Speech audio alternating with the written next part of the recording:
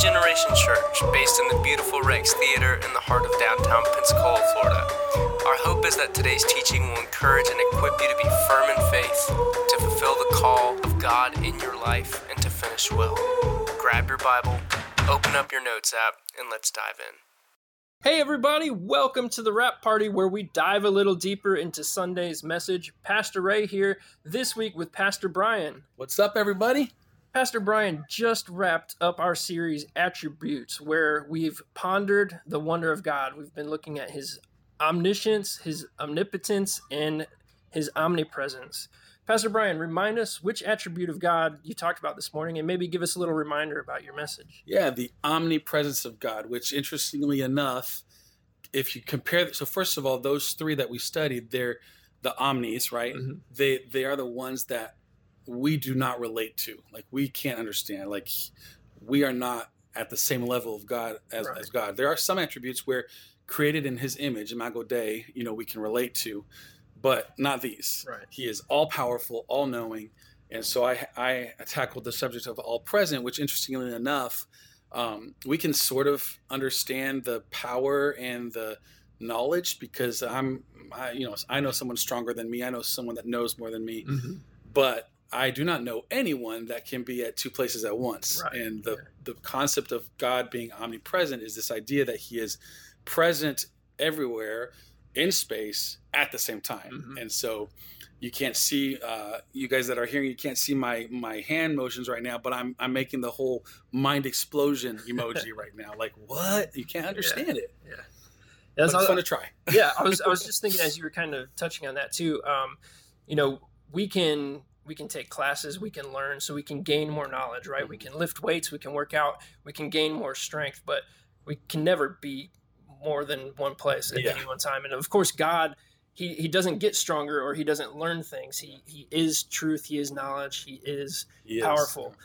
So that's just really interesting too. If we're comparing, like, how can we understand this limitless God? We can understand those first attributes a little bit, but that last one, his omnipresence, wow. And just this puts a little picture on me, but I'm not a complete sci-fi guy, but I like to explore sci-fi. Mm-hmm. And so I tell myself, if there are movies, for example, out there that kind of try to interpret space and time, like, it's because, like, with our finite minds, we're trying to explore that concept. Mm-hmm. I don't think we're even getting close, because we can understand with our finite minds. But it's kind of cool to think that the mind is trying to understand, maybe not with God in mind, but trying to understand. And so I think that's where that idea that comes in. Even the fool says there is no God. Right. But, like, really, the concept of eternity is in each person's heart if they're honest with each other. Right. Yeah. And so there is, what we call what we say about sci-fi. Like, I think there's an element that might surprise us really to that, but our finite minds can't fully comprehend it. Yeah. So anyway, that was just like a little nerdy moment there. Yeah, that's really cool. Is there, maybe you've already talked about it in this conversation, but is there anything, a particular thing you were studying about the omnipresence of God that absolutely blows your mind more than anything else? I mean, I just wanted to be in the wonder. Like, I think probably the biggest thing that blows my mind is this idea that we can't contain God. God contains all of us. We can't understand. And yet the whole vastness of God is only paralleled with how close he is to us.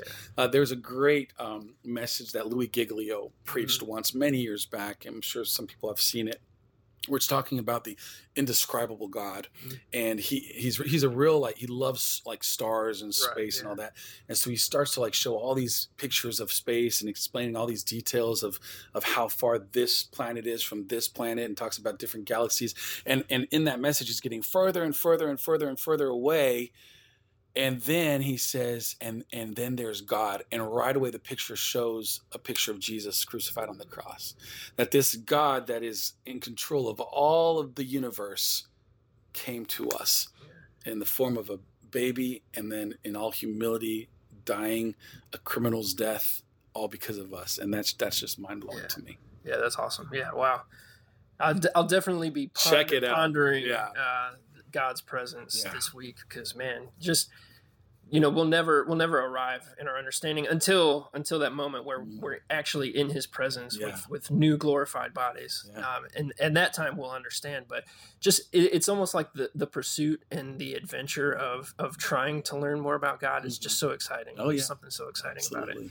Yeah. So you were kind of talking too about maybe this problem that we have as humans, where maybe we don't understand God being everywhere, and maybe we do, but we still try to hide from his presence. Can you maybe unpack that a little bit? You talked about how in our scripture for today, maybe we can hide in death, or maybe we can hide in distance, or maybe we can hide in darkness. Can you unpack that thought a little bit? Yeah, I mean, that's basically what David is saying, in Psalm 139, I think it's starting at verse 8, where he really says maybe what all of us are thinking when we try to have the conception of God's omnipresence, is like, where can I hide? And so that question, where can I hide? I think each person is different. For some people, they're saying that because they're really scared. They wish they could hide. And then others are secretly hoping that there is no place that they can hide because they want to be in God's constant presence. And so I think David, when he writes that, it's rhetorical. Where can I hide from your presence? If I go to death, are you there beyond death? And the answer is yes. Are you there if I go too fast or too far? And I didn't mention this morning, but even too far, like I'm too far gone, like the prodigal son. No, God is still there. And then David kind of says this. I thought it was really interesting, that surely the darkness will cover me. Like, it's kind of like I've finally reached the place. It's in darkness. And, you can interpret it different ways, the actual darkness, or, dark seasons, or the dark soul, whatever it may be. And the answer again is no. God, like, darkness is light to him.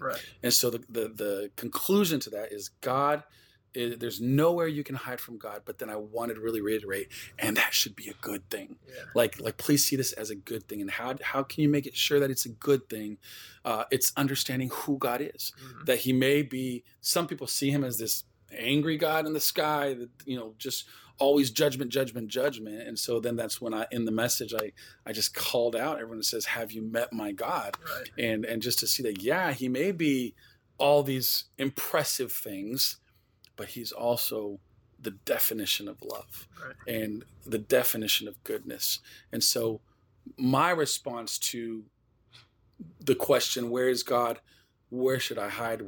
Is automatically, and that's what I said, is why would I want to hide? And that's the question that I ask myself. Why would I want to hide? In reality, even if it's scary, even if, it might be embarrassing, what if there's a hidden sin? Why would I want to hide? Like, let me just be completely open before God, because he's a good God. He knows my weaknesses, and he wants me to be led in his way everlasting. Yeah, and there's an element where he knows everything anyways, right? And so why are you trying to hide something that he knows, as if we can conceal ourselves or our sin or our shame? Yeah, remember Adam and Eve. Yeah, exactly. Like where Adam are you? And but the place to be is in his presence, where he offers forgiveness, where he brings us into the light. So now we want to walk in truth and in righteousness, and he empowers us to do that by his Spirit. So, like you said, why would we want to hide? And that's the subtleness, right? Because we just said that God is everywhere, and then we always say, but we want to be in his presence. So I think that the difference there, the subtleness, is the awareness of his presence. And that's what you're talking about, of this idea of like, is in forgiveness, in repentance, that we become aware of his presence. And that's where there should be no fear. We fear the Lord, but we don't fear, his presence. We have a respectful fear of the Lord, but right away we also see the loving arms of the Father welcoming us. Yeah, I think a lot, we know about God, but we don't often ponder the reality that we're always in his presence. And so sometimes I struggle where I know all these things about God. I know he's loving, I know he's forgiving, but in some way there's a part of me that I'm trying to protect or keep to myself, instead of surrendering and letting go. But maybe I'm thinking about what Trevor preached, about Mary just always sitting at the feet of Jesus. That's kind of where we need to posture ourselves, out in the light, out in the open. And sometimes we don't want to. I know. Sometimes we're too ashamed to, whatever reason it may be. But the only thing that can bring us back is God's love, and to be aware of that. Yeah, that's great. And so we should practice his presence. Do you have maybe some practical tips on how we can do that? Yeah.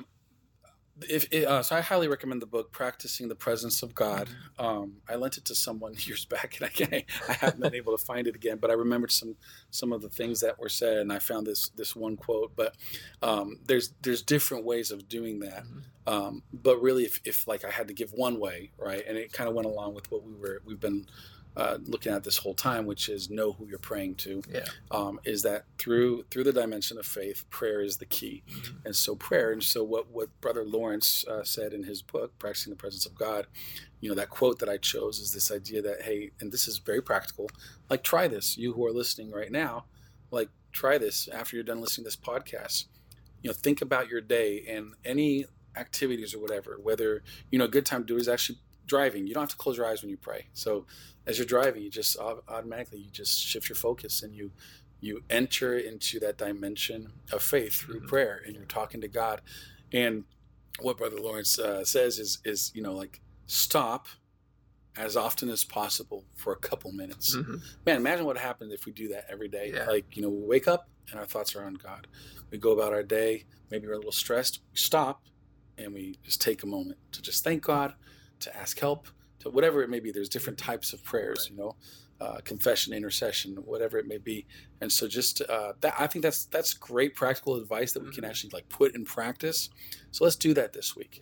Like throughout the day, if it's mundane, if it's busy, if it's crazy, if it's whatever, let's like take a moment, stop and like regroup basically. But we're not, meditating on nothing. We're thinking about God. We're praying to God. We're maybe acknowledging, his presence like that. And he gives us the strength to carry on, or he gives us a revelation of something. And so, that's the advice that I want to put in practice myself is just let's stop a few times during the day and to just ponder on that presence and thank him for who he is to us in that moment as the God now here. Yeah, that's great. Yeah. Thanks, Pastor Bryan, for your time this morning and for having this conversation with me and those listening, really, because it really just helps us to focus a little bit more on what we've been learning on a Sunday morning. We get to think about it throughout the week, and maybe in that way God can speak to us freshly and new. And so we pray for you listening that you would really take the time. If you didn't listen to Pastor Bryan's message, give it a listen now, and I know you'll be blessed by it. But tune in next week as we start our new series where we're going through the book of Ephesians. It's going to be a 13-week series that we're all really excited for, and we're really going to lean into God and learn the riches that he has for us in his son, Jesus. So we love you. We're praying for you. Have a great week. But for today, that's a wrap. Thanks for hanging out with us at Generation. You can connect with us on Facebook or Instagram at Generation Pensacola, or go to the website at generationpensacola.com, and from wherever you download your podcasts. If today's teaching impacted you, we'd love to hear about it, so please drop us a note.